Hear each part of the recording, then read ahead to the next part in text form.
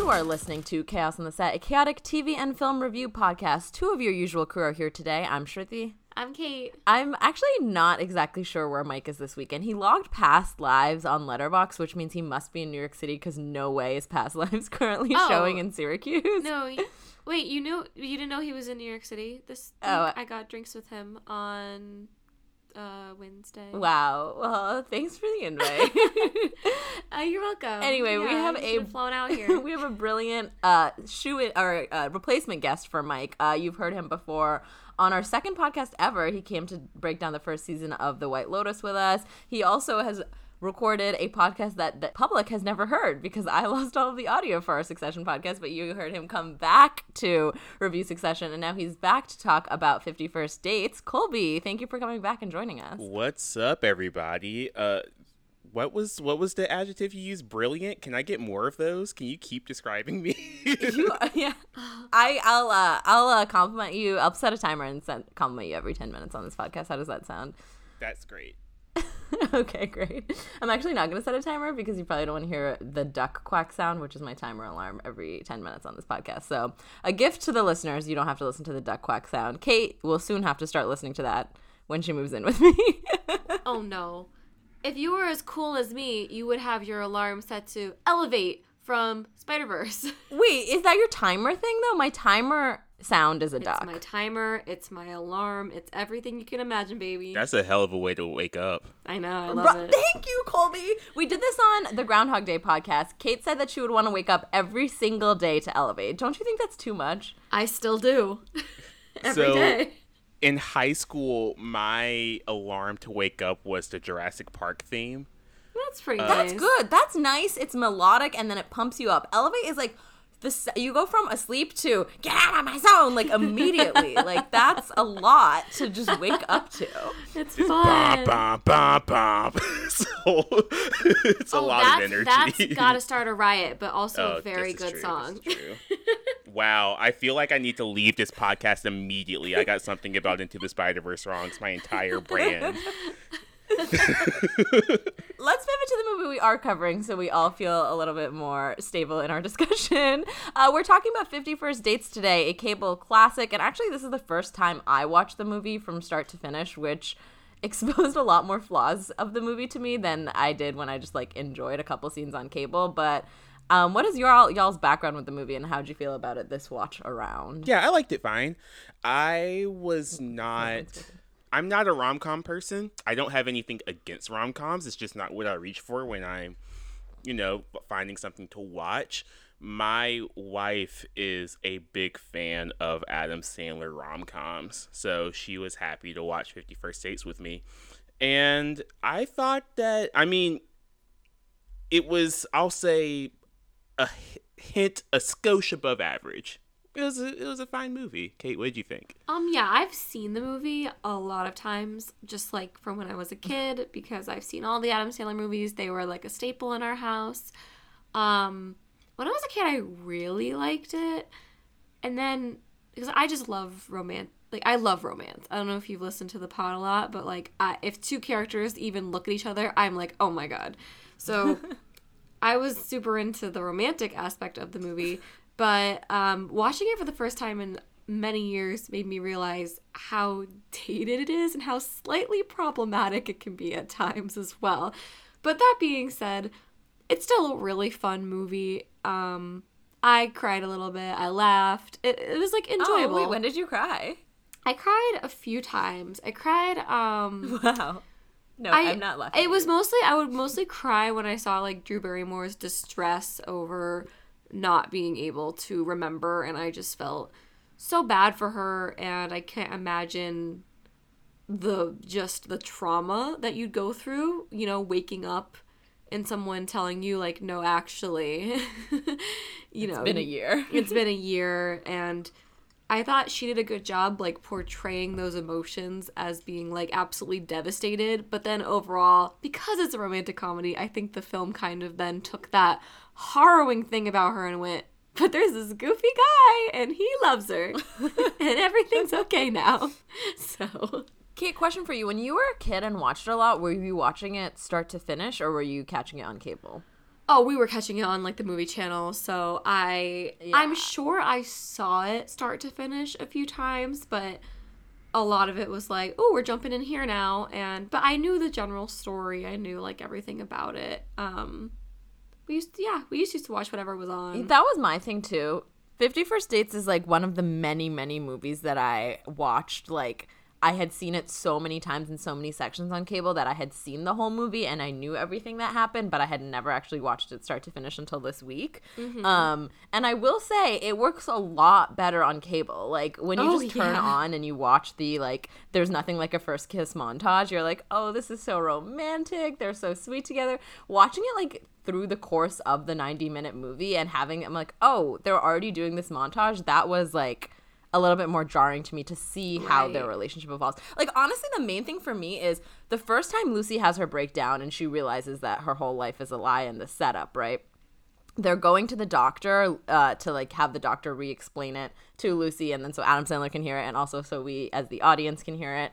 And Adam Sandler calls her Luce, and she's like, don't call me Luce, I don't even know you. And her dad is like, sweetie, you're sort of dating him. And honestly, her dad gave Adam Sandler such a leg up by saying that. I know. I would say by that point in the movie, they are not dating. I'm so glad that you brought this up, because that was one of the, like, the big things I wrote down, was that this happened in two different ways, where basically, like, the dad gave him agency over his daughter was when he was like, you're kind of dating, which is like, wait a second, I never heard Drew Barrymore say on screen that they're dating, so why is the dad being like, yeah, you guys are dating?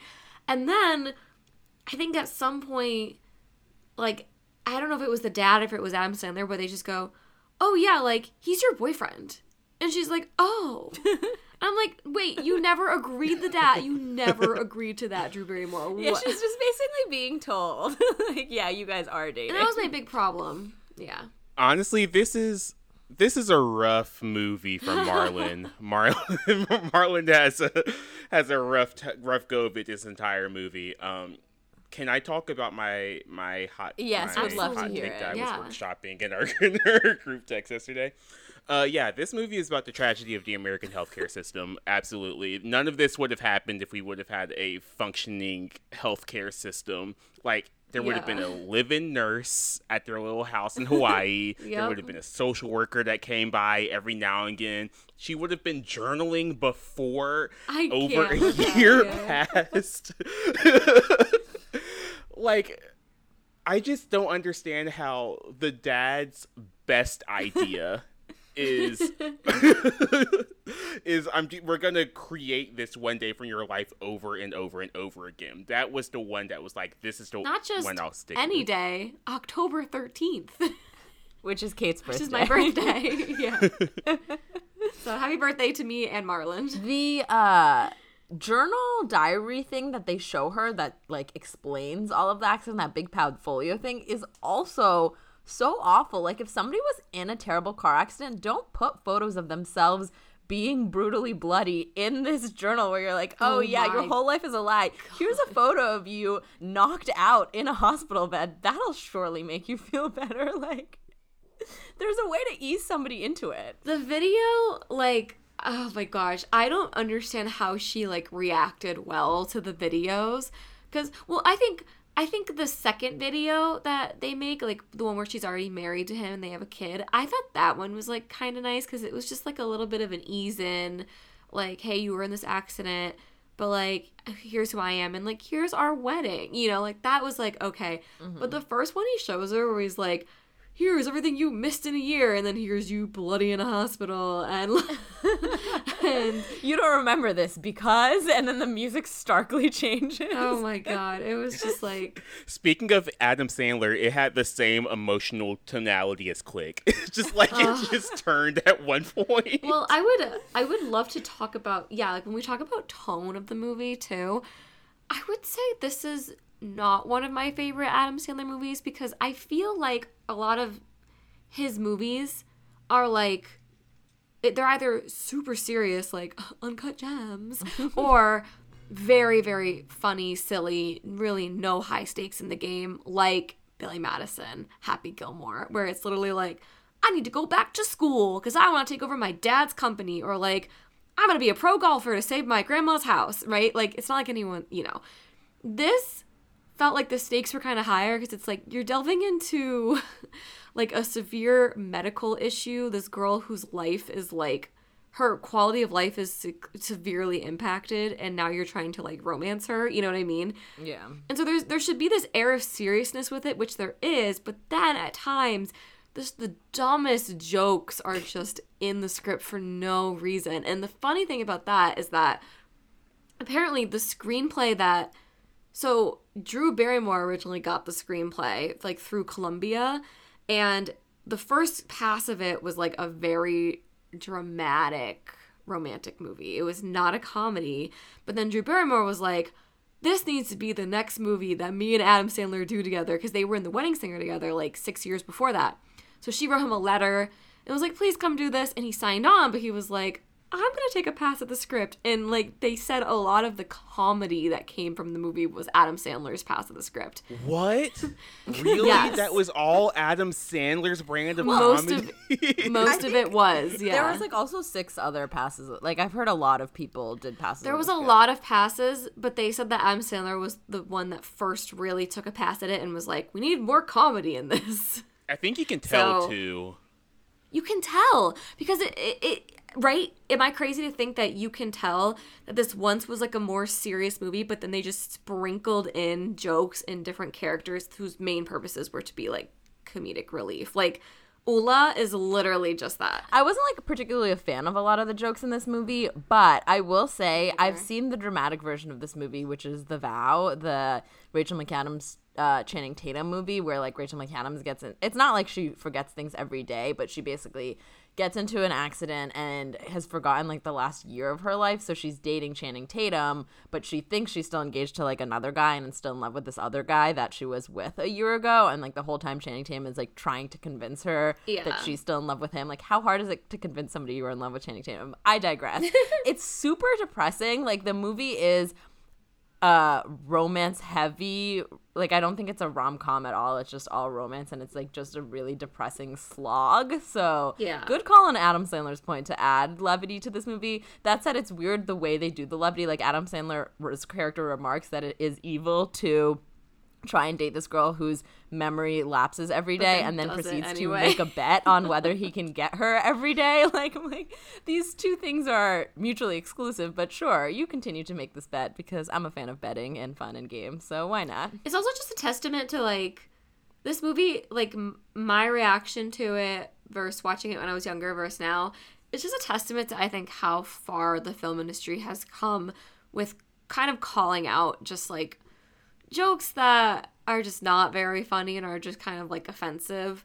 Like when I was a kid and I watched this movie, I thought nothing of a lot of these things, but now in this movie I'm like, oh wow, there's some like gender things that are brought up in this movie that are like not great.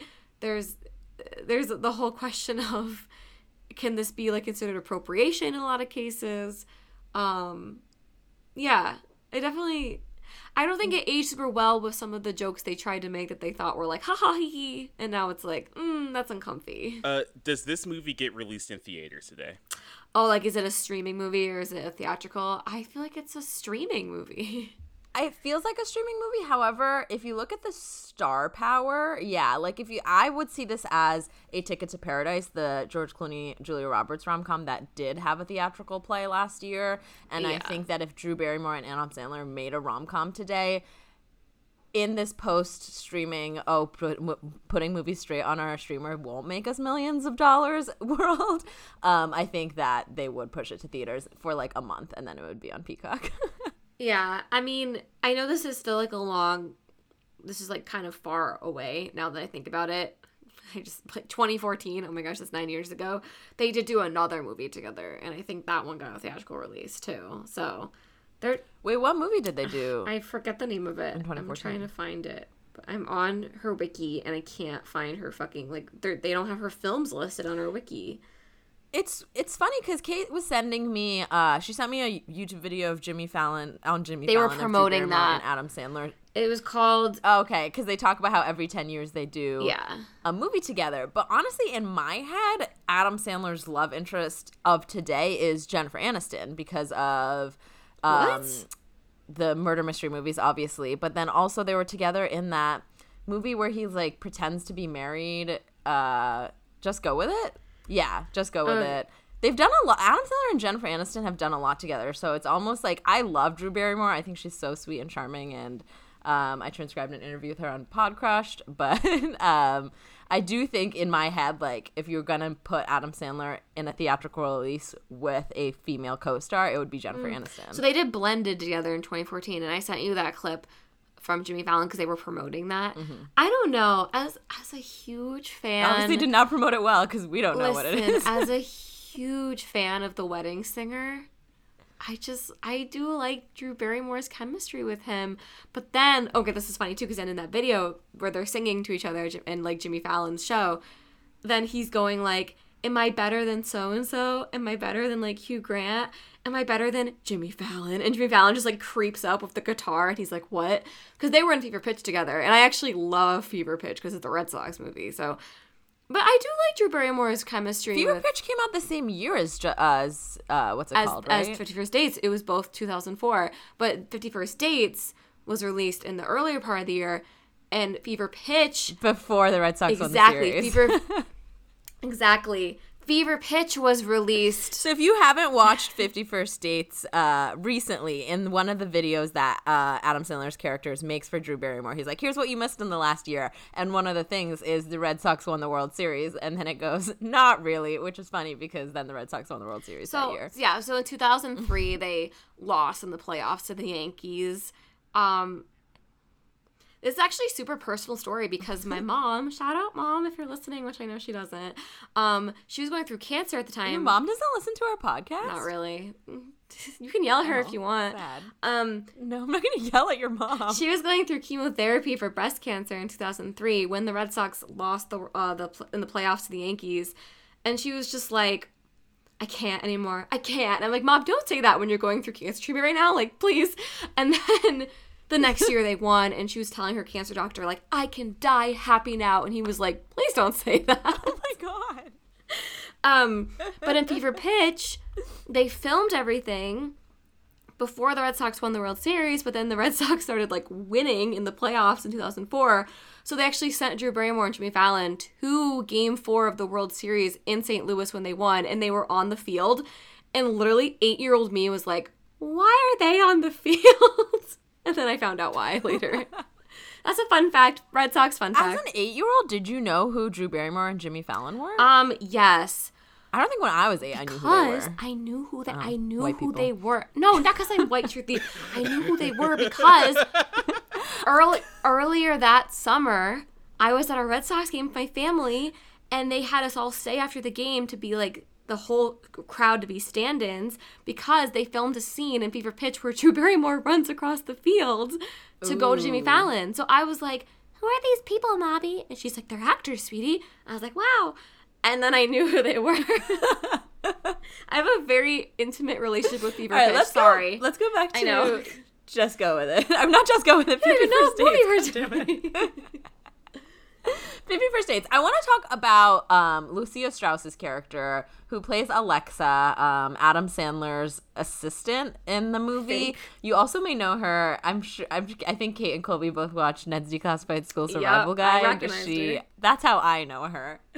But her character is so strange in the movie because they weirdly don't identify her gender, and so. And the one point in the very beginning of the movie, she basically comes on to him and is like, I'm going to go into my office. I'm going to get naked. You come and hook up with me, basically.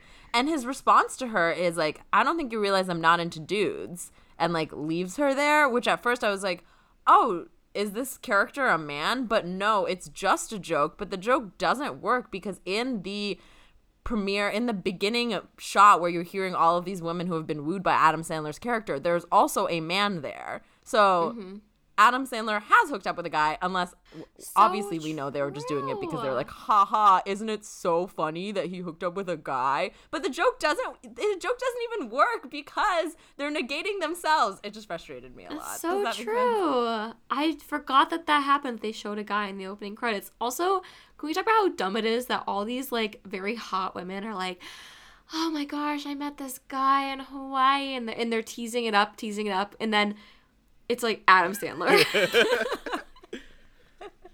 It's like, what? I was expecting like Ryan Reynolds. Like, but I think that if you go to like a vacation alone in Hawaii and you just have like a man that brings you to a romantic aquarium and sweeps you off your feet, I think he could look like Adam Sandler and you would still like swoon over it. You know, okay. Aquariums are romantic. I guess you're a little easier than I'm just kidding. I hope that makes the final cut. I believe that there's a lot of, I think, post-Cold War, still anti-Russian bloc sentiment behind that character. That, like...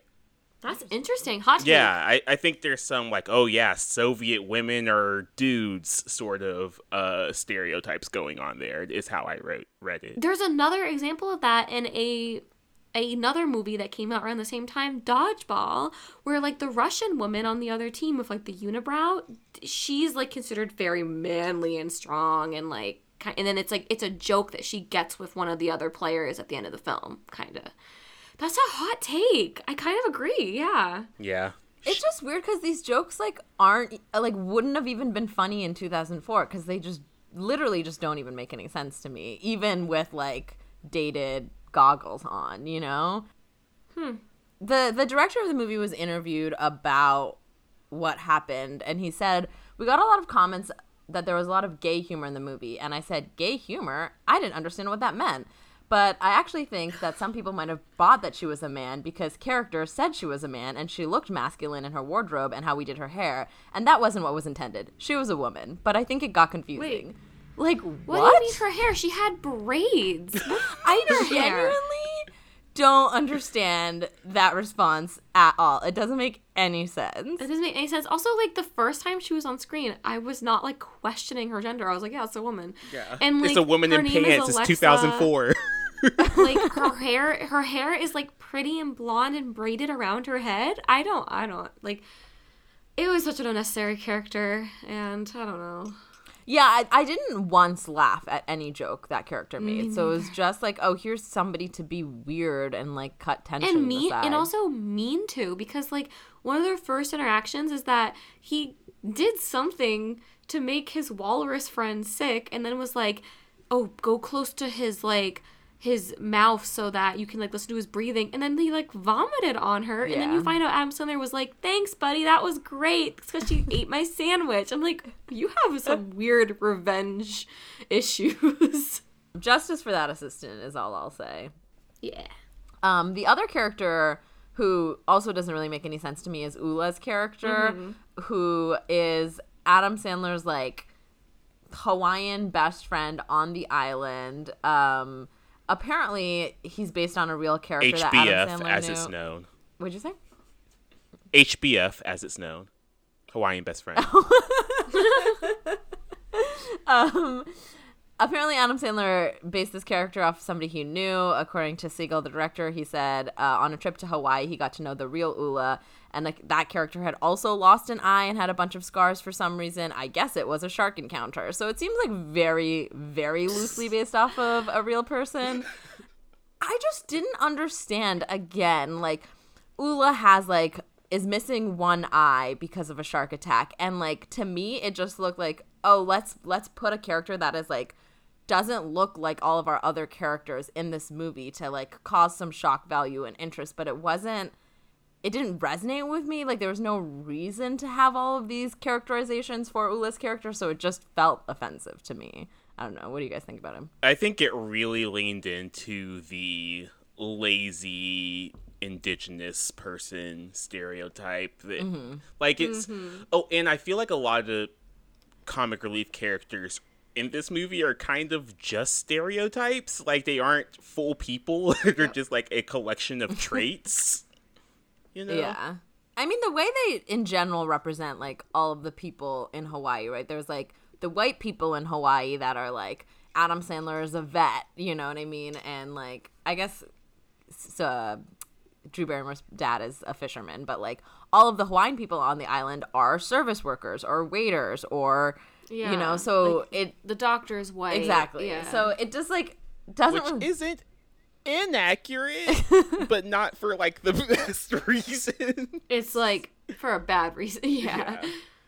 Oh, we talked about this before we started rolling, but we all had to collectively hold our breaths and look up Rob Schneider's ethnicity because we were afraid. And we found out he's like a fourth Filipino, which I guess it's the worst case scenario would have been there are some Filipinos on Hawaii, but he's not Hawaiian. The worst case scenario would have been he's 100% white, doesn't have a drop of Asian blood in him. Then we would have been like, but I guess at least he's, you know, not fully white. But it's just weird because all of these, like the main plot itself is like, okay, a basic high concept plot about this woman who forgets her memory every night, and then to litter it with all of these side characters that are all so weak, I think fundamentally weighs down the movie. And then another thing, because you know I said that like Adam Sandler was responsible for a lot of the comedy in the script. I read he was also responsible for changing the setting of the script from Seattle to Hawaii. So you can probably kind of guess that. Yeah, he was like, oh, I haven't seen many movies there. And it's like, Adam Sandler, you just wanted to go shoot in Hawaii. Let's be real. He wanted vacation. Like, he was like, let's go to Hawaii. Yeah, he just wanted to go on vacation. So that... I mean, I want to go on vacation with Reese Witherspoon in Hawaii, too. Like, I get it. But... So... Drew Barrymore? Well, look at that. I mean, I kind of... Keep it like, he's not wrong when he's like, oh, yeah, not like a ton of movies are shot, like, or based in Hawaii. Like, yeah, you're not wrong, but also like there's not a ton. Now we've seen a lot more. Yeah, but Forgetting Sarah Marshall, Aloha. But I was also like, what other movie is set in Seattle besides Sleepless in Seattle? Well, it's interesting because you have to pick a location where the weather is basically the same all year round. So Drew Barrymore doesn't wake up one day on October 13th and being like, "Why is it snowing?" Or I it was know, raining, you know what I mean? and then it was so sunny. Seattle makes sense, but obviously. I think if you're going to do a rom-com, it makes a lot more sense to put it in Hawaii. Also, Adam Sandler's character of like this playboy who's wooing all these women, it makes more sense to woo women who are like on vacation in Hawaii than on vacation in Seattle. You don't think he'd be successful in the fish market in Seattle? Just... Oh my god. Wouldn't it be nice if we were older, then we wouldn't have to wait so long? And wouldn't it be So this condition that Drew Barrymore suffers with in 51st Dates isn't exactly real, but there are some conditions of amnesia that mirror what Drew Barrymore is going through. Most interestingly, actually in 2010, some researchers found a woman who depicted similar symptoms to Drew Barrymore in this movie, but honestly thought that it was the movie that was causing her to remember things in this way. Here's a excerpt from the National Library of Medicine study on this. They basically said like they did all this study on the basis of her neurological findings together with normal neurological exam, normal MRI findings, and a psychiatric evaluation. They figured out that the subject exhibits a unique form of functional amnesia that its characterization may have been influenced by knowledge of how amnesia was depicted in a popular film. She subsequently improved and began retaining day-to-day memory at Johns Hopkins University. So I don't necessarily know how having seen this movie would make somebody remember in the same way that Drew Barrymore does in 51st Dates, but obviously these people thought that she was kind of using that as a basis for her memory loss, which is bonkers to me. Brains are weird. They're very weird. There are also two other studies where people had a similar condition. One was this guy who underwent anesthesia for a dental procedure and led to a condition where he could not generate memories past 90 minutes. So very similar to 10 Minute Tom, although 10 Minute Tom also seems a little problematic because they're making a joke out of his amnesia memory. And then there was another woman who reportedly got a kickboxing injury and she slipped and hit her head on a metal pole and also would wake up every day believing it was October 15th, 2014. Which is terrifying, but I guess these things do exist in real life. Yeah, I am currently on the Wikipedia page for anterograde amnesia, which is the inability to form new memories. And it seems like unless she had a seizure when she was in the hospital, which is very, I mean, it's not unlikely with serious brain trauma, it would be unlikely that she would develop anterograde amnesia.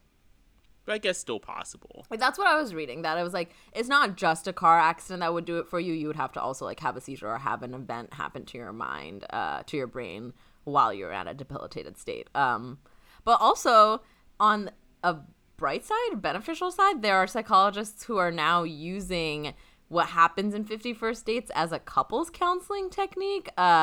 Here's an excerpt from an article. A couple of psychologists that I've bumped into over the years say that they use 50 First Dates as a tool in counseling couples to show how much you would do for your spouse or your significant other.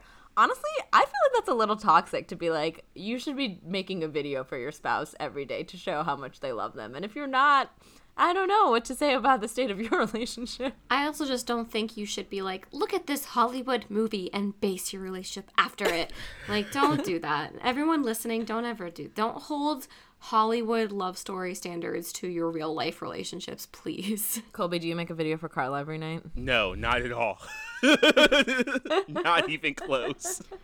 I mean, hey, I think that last video in the last scene where she wakes up on the ship and like near Alaska or whatever, I don't really buy that video is super new. I think like he just plays the same one for like every single day, especially because I think it must have been a few years old, because he's like, we got married, come up on the deck and have breakfast with me. Then she gets up there and he's like, by the way, here's your daughter. I'm like, why didn't you say that? Yeah, he does not mention the daughter or the fact that they are on a boat in the video. So both things would be incredibly jarring to exit your room and realize you're on a boat in the middle of the ocean and have a daughter. Like, I'm assuming they adopted, or did they just let her go through pregnancy and wake up with a pregnant belly? Must have had her be pregnant. I imagine that she just... There's no way they make it through the adoption process. No, she can't remember anything.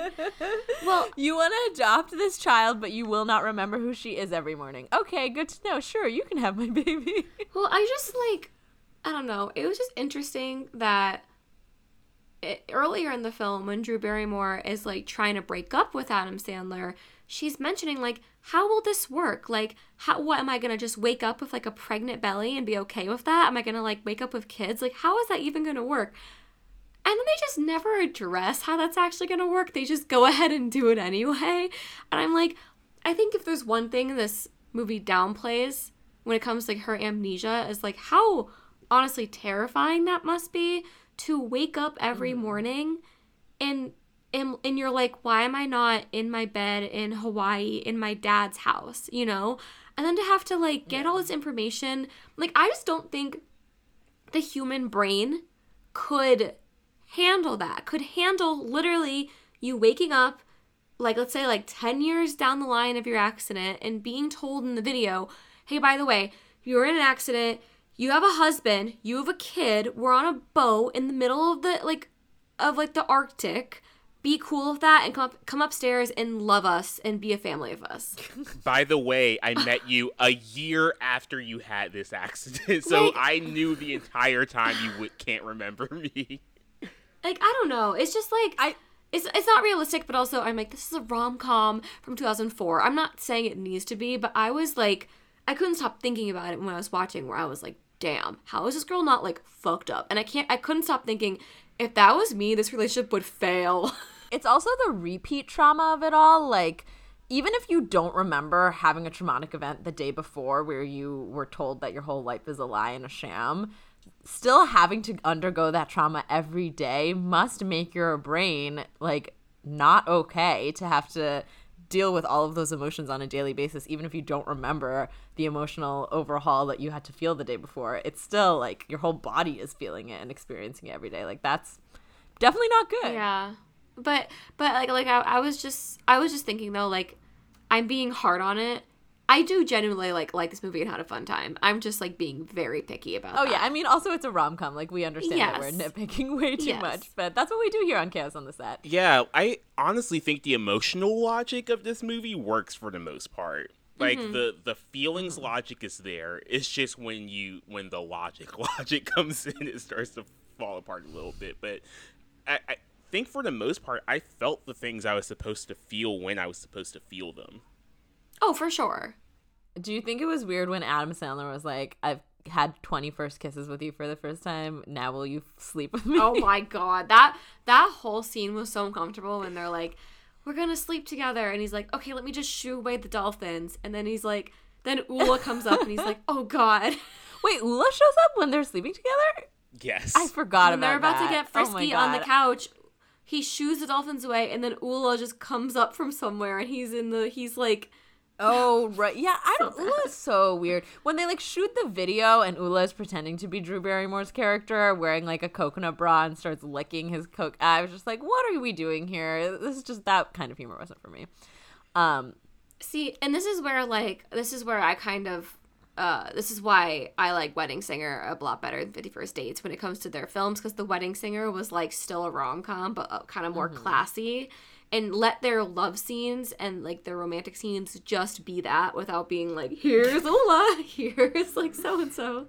Apparently, in the original ending for 50 First Dates, there was a different ending that they had shot where, or I don't know if they shot it, but the director had a plan where they both woke up and, this is the direct quote, they woke up in bed together and she had painted a mural, or he had painted a mural for her to remind her, kind of like the videotape, which if they can wake up in bed together, right, that implies that she starts to retain more memories, which is kind of the interpretation of the movie that I'm kind of, or the interpretation of the ending that I'm kind of more leaning towards, which is that, like, even after Adam Sandler leaves her, she keeps painting his photo. Like, his memory is somewhat still in his mind, so it's not like at the end of the movie she's like, now I'm on a boat with a daughter, and like some of those memories are still kind of seeping in. But I was a don't know. little confused by that, how it's like, oh, I see you in my dreams, so I drew a million pictures of you. I was like, oh, so you like, yeah, I don't know. I guess maybe she wakes up with him and she sees his face, and maybe she's like,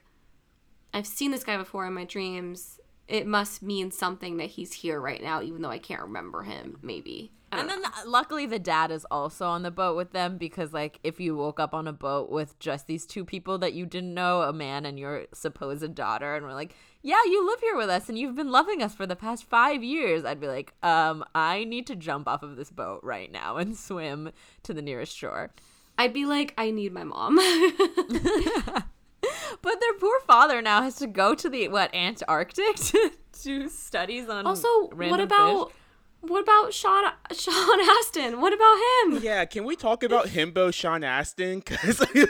Fantastic. Can we talk about how he casting. went from doing Lord of the Rings immediately to doing this? Well, what's hilarious to me is, as Kate knows, and many listeners of the podcast will know, I didn't watch the Lord of the Rings movie until senior year of college with Mike and Kate. And so I remember when season 2 of Stranger Things came out, which Sean Astin is in, and I made some remark to Mike like, oh, it's so weird to see like the dumb brother from 50 First Dates in Stranger Things. And Mike was like, oh my "What? God. what? You identify Sean Astin as the dumb brother from 50 First Dates? And I was like, yeah, what else is he in?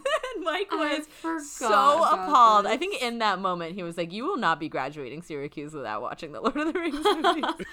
Oh my God, I can't believe that's what you knew him from first. My first Oh my experience with Sean God. Astin is 50 First Dates. No, that's so bad. Luckily He's to me, such like a- now Samwise and even Bob from Stranger Things like hold a bigger place in my heart than this dumb brother. But his first, even before Rudy, he was the dumb brother in 50 First I'll Dates. say Oh my God. Rudy, Goonies, like there's so much I you just could Goonies. pull. I just think it's so funny though that he like immediately after getting off Lord of the Rings, where he played like such this like emotionally charged like important character in that story, he's then like, I think I want to just play a himbo now who wears like a mesh tank top and talks about having wet dreams. And it's on I support it. steroids. I love that the whole running thing where it's like he's on steroids. That was a great joke. And like the doctor saying like, hey, you're having all of these problems because you're using steroids. Like, stop. He's like, using get off steroids." the juice. They kept saying, get off the juice. Do y'all think that was really funny? Do y'all think they let Dan Aykroyd go to Hawaii, or do you think all those scenes were in LA? Because I would be don't so know. mad. Probably- I did read that they did do some filming in LA. Like the house that like Lucy lives in, parts of that was LA, like some of the interior stuff. So I wouldn't be surprised if the interior hospital was also LA. Well, I have two questions for you guys before we wrap things up. The first question is, I queued up HBO Max, right? What is HBO? I queued up Max to watch 50 First Dates, and I started typing. The first thing I typed was the 5 in 50 First Dates. Guess what's the first thing that shows up on Max when you type in 5? Just the number 5. The little known prequel, The Fifth Sense. Ooh, good question. Or good answer. I'm mad that I don't know because I just went on Shruti uses my family's Max account. So I just went and saw that you'd already watched that, so I just pressed replay from from the home screen. It is 50 Shades of Grey, which is funny because 50 Shades of Grey is spelled Fifty, while 50 First Dates is typed out like 50, but still 50 Shades of Grey comes up before 50 First Dates. Sorry, Adam Sandler and Drew Barrymore. HBO Max, be a little kinky with it. Seriously. I mean, It came right up for me, so I think that might be something to do with what movies and shows y'all have been watching. Should I watch 50 Shades of Grey now? I've never seen it. I have also not seen it, but apparently Max wants me to. Nice to know. Okay, second question is, in the movie 50 First Dates, right, Drew Barrymore gives her dad a VHS copy of The Sixth Sense for them to watch for his birthday, and then they have to watch it every night and pretend they're watching it for the first time, which is very funny because Drew Barrymore's going to bed that night and she's like, I cannot believe it, he was a ghost the whole time. If you had to pretend to watch a movie with a plot twist or without a plot twist, but alongside a family member, and you had to pretend every day that it was the first time you were watching it, which movie would you select? So my first thought was Friday. And then I thought, do I really want to watch Friday with my family every day? I was like, probably not. So the two that I landed on were The Princess Bride and Jurassic Park. I'd be cool watching those every day. Ooh. I'm like, I think it's because I'm just riding like the high right now of the Spider-Verse sequel.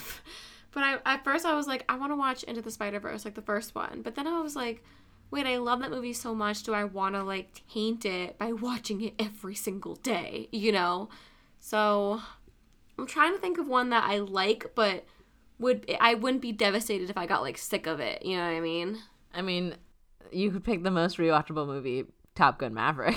That's so true. And that's honestly not difficult to fake having not seen it before, because it's not like there's a big plot twist where you're like, what? Tom Cruise didn't die? Yeah, I guess Top Gun Maverick is a great pick. I think the major thing is it has to be under 2 hours. We Oh, can't yeah. be That watching is true. no Christopher Nolan. We can't do that Maybe, like, every day. Maybe like Lilo and Stitch. Oh, get it? Because Okay. it's in Hawaii. Oh, No, I'm perfect. Double meaning. Double Top Gun meaning. Maverick is 2 hours 11, so not that a high little over too 2 long. hours. I think it'd be like a Disney animated like movie from the 90s, like Lilo and Stitch, last 2000s, or like Mulan. I love Mulan. Ooh, Maybe yeah, like one of Mulan I those. could definitely watch every day. Yeah, Those songs would probably start getting annoying though, which would be sad because I do love the songs in Mulan. that's true. Well, on that note, thank you so much for joining us on another episode of Chaos on the Set. Colby, hope you enjoyed coming back and hope you'll come back again sometime in the future. But in the meantime, where can folks find you online? How about a little scavenger hunt? See where you can find me. Ooh. If you could try and listen back to his old episodes on Chaos on the Set and figure it out that way, because he may have revealed then. But I genuinely can't remember if he did. It was a while ago.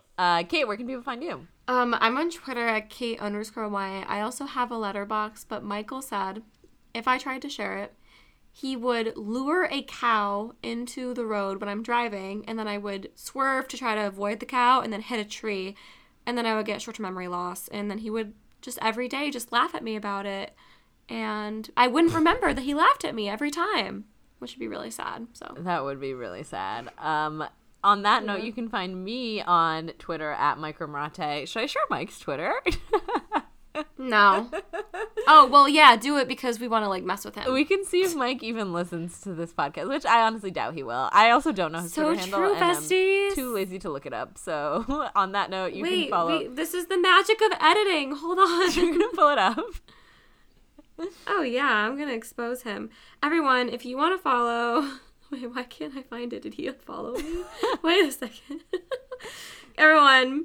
He also had like If you two wanna Twitters oh my for God. a while because he had his like professional Twitter.